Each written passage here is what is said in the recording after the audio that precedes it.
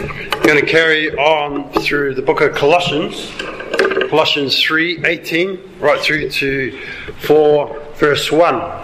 And we're going to actually drop in a really bad word here in church. So I don't offend you, we're going to do it right at the end. So hopefully you'll stay longer and then we'll do the bad word.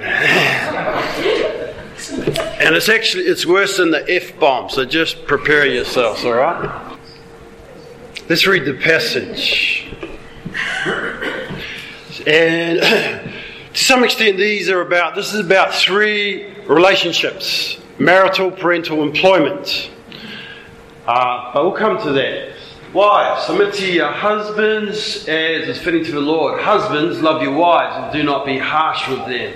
Children, obey your parents in everything, for this pleases the Lord. Fathers, do not embitter your children, or they will become discouraged. Slaves, obey your earthly masters in everything. And do it not only when their eye is on you, and to curry their favour, but with sincerity of heart and reverence for the Lord. Whatever you do, work at it with all your heart, as working for the Lord, not for human masters, since you know that you will receive an inheritance from the Lord as a reward. It is the Lord Christ you are serving. Anyone who does wrong will be repaid for their wrongs, and there is no favoritism. Masters, provide your slaves with what is right and fair, because you know that you also have a master in heaven. And Lord, as we look at this, pray you'd speak to us today. Amen. Let's stand up, please. Before you sit down, you're going to talk about two things. One, the best boss you've ever had. And two, the worst boss you've ever had, and why. I want to say this: God is better than the best boss that you have ever had, but He is still your boss. He is still your master. The original word is kyrios. If you are His. God's better than the best boss you have ever had, but if you are His, He is still your boss. He is still your master, kyrios. It's not a relationship of two equals. He is master. He is Lord. Now, and I know you will refer me to John 15, verse 15. I now call you my friends, Jesus said to His disciples, because everything I've learned from God I have and will divulge to you. See, in a way that a master would not do to his slaves. A slave driver does not explain things. He just barks out orders. But God is not that. God explains things to us. He talks to us. He communicates. But He is still our kyrios. He is still our Lord, our Master, if you allow Him to be. And if you do not acknowledge God as your Lord of your life, or as the boss, the rest doesn't fit either. Those other things do not work. Relationships will struggle if you do not make God Lord. If you do not make Christ Lord, those other things will really struggle. And deep down underneath these three relationships, marital, parental, employment, is something way, way deeper. It's about the Lordship of Christ. The Lordship of Christ. Lord, or its derivatives, appear in this little passage 8 times. 8 times. In English, the last two are changed to master, 4 verse 1. Masters, know that you have a master in heaven. Kyrios is the word.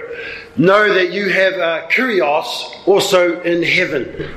I ngā rangatira, e mohio ana hoki koutou, he rangatira tō koutou kei te rangi. So we're going to look at this in terms, as we begin, of our spiritual relationship to the Lord, and the effects that has on human relationships. Going to use 3 body parts. The first one is heart, ngā ngākau, heart, verse 22 and 23 and 4:1. Particularly verse 23. It says this: whatever you do, do with all your hearts as if working for the Lord. Ko ngā mea katoa e mea ai koutou mahia e ngā kautia, hei mea ki te āriki e hara I te mea ki ngā tangata. Whatever you do, do with all your hearts as if working for the Lord. If you take that to heart, that will revolutionize the way you look at everything, the way you work at everything. Because you're not doing it for the boss.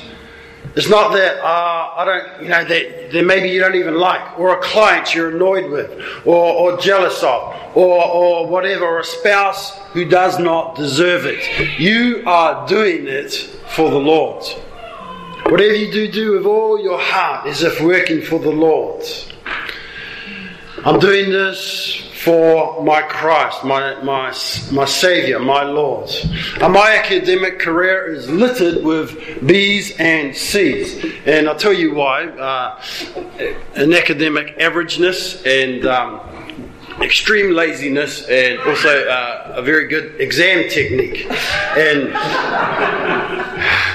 quite early in life I worked out I could pass with quite limited effort if I did well in exams, and I did.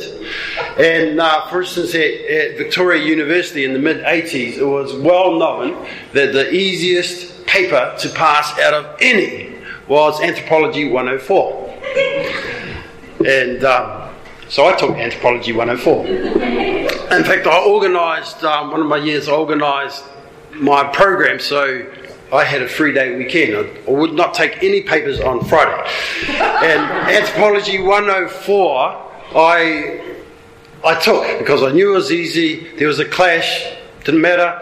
I could only go to 2 out of 3 lectures, didn't matter. And then at the exam, I turned up and there was all these people I had never seen. Well, gee, they must be lazier than me. It was an incredible moment to see Wellington's most lazy tertiary students all together. There we were, all in one room. And then I read something in the Bible that changed me. I came to faith at the age of 18, and my second or third year at uni, I read this, Proverbs 18 verse 9. One who is slack in his work is brother to one who destroys. One who is slack in his work is brother to one who destroys. And as I meditated on that scripture, I thought to myself, I'm going to get out of this institution one of these days, and people are going to expect that I've actually learnt something and I know something, and if I don't, it's like I'm similar to someone who's destructive. I don't want to do that. Sometimes people ask, as we're setting up on Saturday, do you think we'll get away without vacuuming? I say, no, let's give it a vacuum, mate.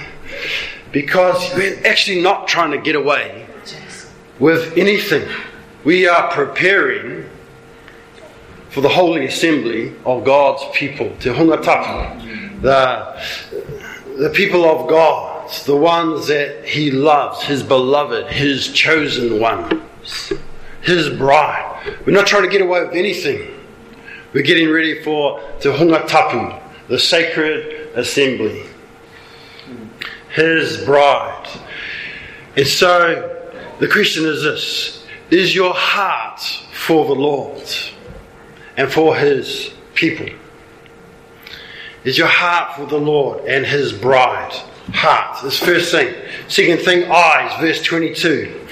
Slaves, obey your master, not just when their eye is on you, but with sincerity of heart and reverence for the Lord. Engari, hei rungi te ngākau tapatahi, me te wehi anō ki tātua.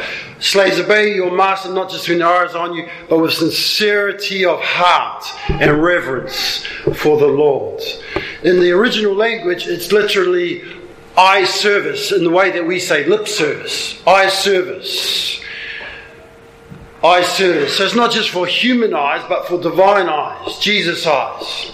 You know, it's easy to do things for eye service so that people see.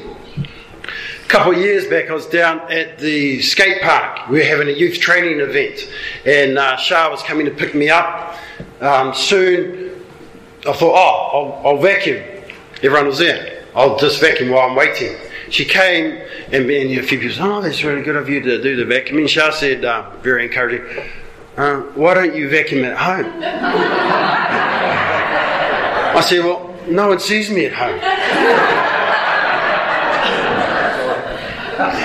You know, we have some eyes that we want to please. Hey, we have some eyes that we want to please. And often those eyes are the eyes of our mates. We want to please our mates, the eyes of our mates. 1 Kings chapter 12. The first king of Israel was who? Starts with S. Saul. Second king was David. Third was another S. Solomon. And the fourth was, this is a hard one, starts with R. Rehoboam. We know very few of us will know that name. Hard to remember. Rehoboam. And the main reason is he made a mess of the kingship and a mess of the kingdom. Here's how. Solomon had been really hard on the people, demanded a lot, huge amount of work, taxes to build the beautiful temple and his palace, great wealth, extravagance of his kingdom. At the end of his reign, the northern people of the nation came down and they said, "Do this. Can you ease off a bit from the financial and human resource demands? It's been huge on our people. Ease off." And Rehoboam, he consulted two groups. He consulted elders and he consulted his mates, his friends, those that had grown up with him. And the elders said this. After 3 days, the elders said, "Yes, concede to their demands, ease off, take the burden off them, serve them, and they will serve you forever." But Rehoboam's friend says, "No, don't do that. You show them who's boss. You say this, my little finger is thicker than the waist of my father." And guess who Rehoboam listened to? His mates. You know, whose eyes are we doing things for? Whose eyes are we doing things for? Are we doing them for the Lord's eyes or our mates' eyes? Hearts, eyes. Last one, knees. Knees is about kneeling in honour, in submission. This is where you got to cover your ears, and we hate that word. We prefer the F-bomb, but here it is. Submit. Submit. While I'm at it, we're going to throw it out some more. The S-bomb. Submit to church leaders. Hebrews 13, verse 17. Submit to church leaders. While I'm there, submit to authorities of all types. 1 Peter 2, 13 and 14. 1 Peter 5, submit, younger ones, submit to your elders. 1 Peter 5, verse 5. On a roll, submit to Timothy 3:16. Submit to the Word of God. Not the exact words, but the principle is there. Submit to the Word of God. And here, verse 18, wives, submit to your husbands. Big issue for Kiwis. We hate that word. We prefer the F-bomb to the S-bomb. Submit, submit, submit. There it is. Submit. We hate it. We idolize the maverick, the rebel, the edgy person. We say things like, I love the Lord, I just tend to cut my own path. I make my own rules. I'm a bit of a James Dean. I'm a bit of a rebel. Don't kid yourself. Don't kid yourselves. Don't pretend if you lack submission in your life that you still have a full-on love for the Lord. Don't kid yourselves. Other cultures do submission way better. If you've travelled, if you lived in other places, they get it. We lived in Africa. there's two brothers, half-brothers, and the younger one, slightly younger, as his brother said anything, he would do it, because he was the tainer. He was the younger brother. That was his place. One of my brothers is a ski instructor. He was instructing in Japan one time. Woke up early in the morning, and there were some of his Kiwi mates way out on the mountain. There were the flags, there was where you could ski, and there were the Kiwis zigzagging down the slope. And you do not do that in Japan. You do as you're told in Japan. And some of us, what we might need to do with this word today is go home and pray, and maybe even fast about this S-bomb. Because if we cannot get ourselves to submit in different relationships, have we really submitted to the Lord? Have we really submitted our hearts, our knees, our eyes to His eyes, to the Lord's?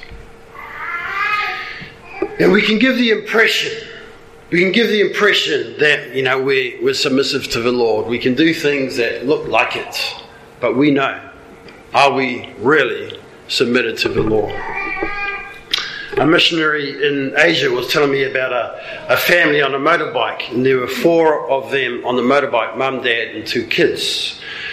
And one of the parents was repeatedly telling one of the children to sit down. It was dangerous to stand up while the motorbike was driving. But they wouldn't. They kept standing up. And in the end, the child sat down, and the parent praised the child. And the child said, "Yes, but in my heart, I'm standing up." In our hearts, are we standing up, or have we not in submission to the Lord? And it's not one-sided, those 3 relationships, marital, parental, employment. Ephesians 5:21 says this. It's a great passage which compares Christian marriages to Christ and the church. But it starts this, Ephesians 5:21. Submit yourselves to one another. Submit yourselves to one another. It's reciprocal relationships of service and respect born out of reverence to God. It's reciprocal, but it's not identical. Really important. Reciprocal, but not identical. Husbands are told, love your wives. Verse 19. How do your wives most feel loved? You might have to ask them, might have to find out. Fathers are told not to embitter their children. Other places in Scripture we're told to train up our children. It's way easier to boss the kids around, isn't it, than to train them. Notice that? And for me, what I find is that I actually need time to train my children. It's way easier to just bark out orders, but to teach them to do things properly, to teach them proper behaviour, and to keep at it, that actually takes time. Some of us might need to cut out some other things of this very important task of training up our children. Make time. And when we train them well, it gives our children heart. It encourages them. When we constantly nag, verse 21, they lose heart. Employers are to give what is right and fair. I heard this lovely thing last week about an employer. And this person had talked to someone that had left the company, and they said this about the employer. He said this: they always treated their staff with the utmost dignity. They always treated their staff with the utmost dignity. A beautiful thing. And I believe it's because that employer, I know him, has bowed his knee to the Lord. And that ripples out. That ripples out. 3 body parts: heart for the Lord, eye for His eyes, knee bowed in submission to the Lord. I want to finish with a poem by a man by the name of Dietrich Bonhoeffer. He was a German pastor and incredible theologian, eventually killed by Adolf Hitler just before the end of the Second World War, 1945, by Dietrich Bonhoeffer. It's called Who Am I? Who am I? They often tell me I stepped from my cell's confinement calmly, cheerfully, firmly, like a squire from his country house. Who am I? They often tell me I used to speak to my warders freely and friendly and clearly, as though it were mine to command. Who am I? They often tell me I bore the days of misfortune equably, smiling, proudly, like one accustomed to win.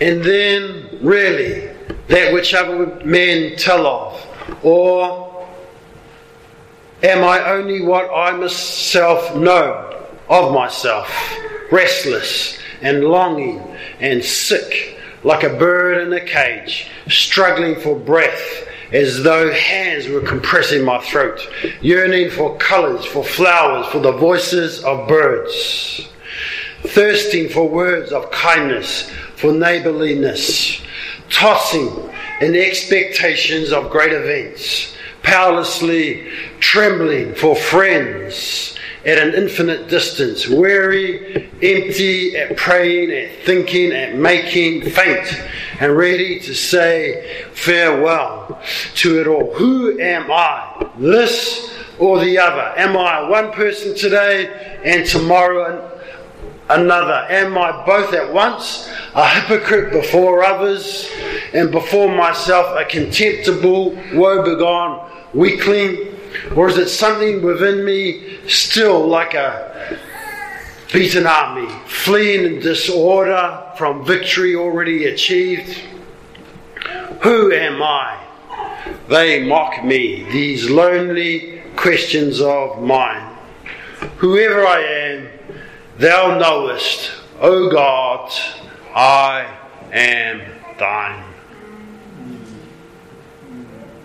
I am thine. Let's shut our eyes. Maybe if we can have the worship team back, please. That'd be great. Let's have a time of meditation for a couple of minutes. Just look into your own heart. Think about your own eyes. Wonder about your own knees. Are they knees that submit to the Lord? Is your heart submitted to the Lord? Whose eyes do you really care about?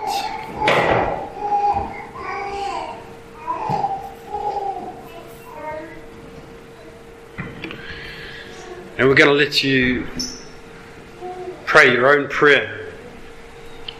Do you need to pray a prayer of submission?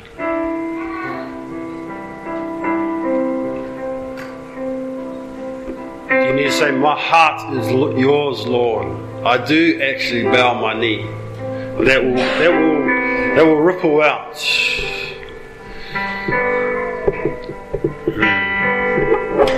As we finish off, as we sing one more song, people here will love to pray for you. Can our prayers come up now? Just lurk around here, and people love to pray for you about anything about today, anything else, health things, whatever. So Sean and our other prayers, can you come up please? It'd be great. Let's stand up,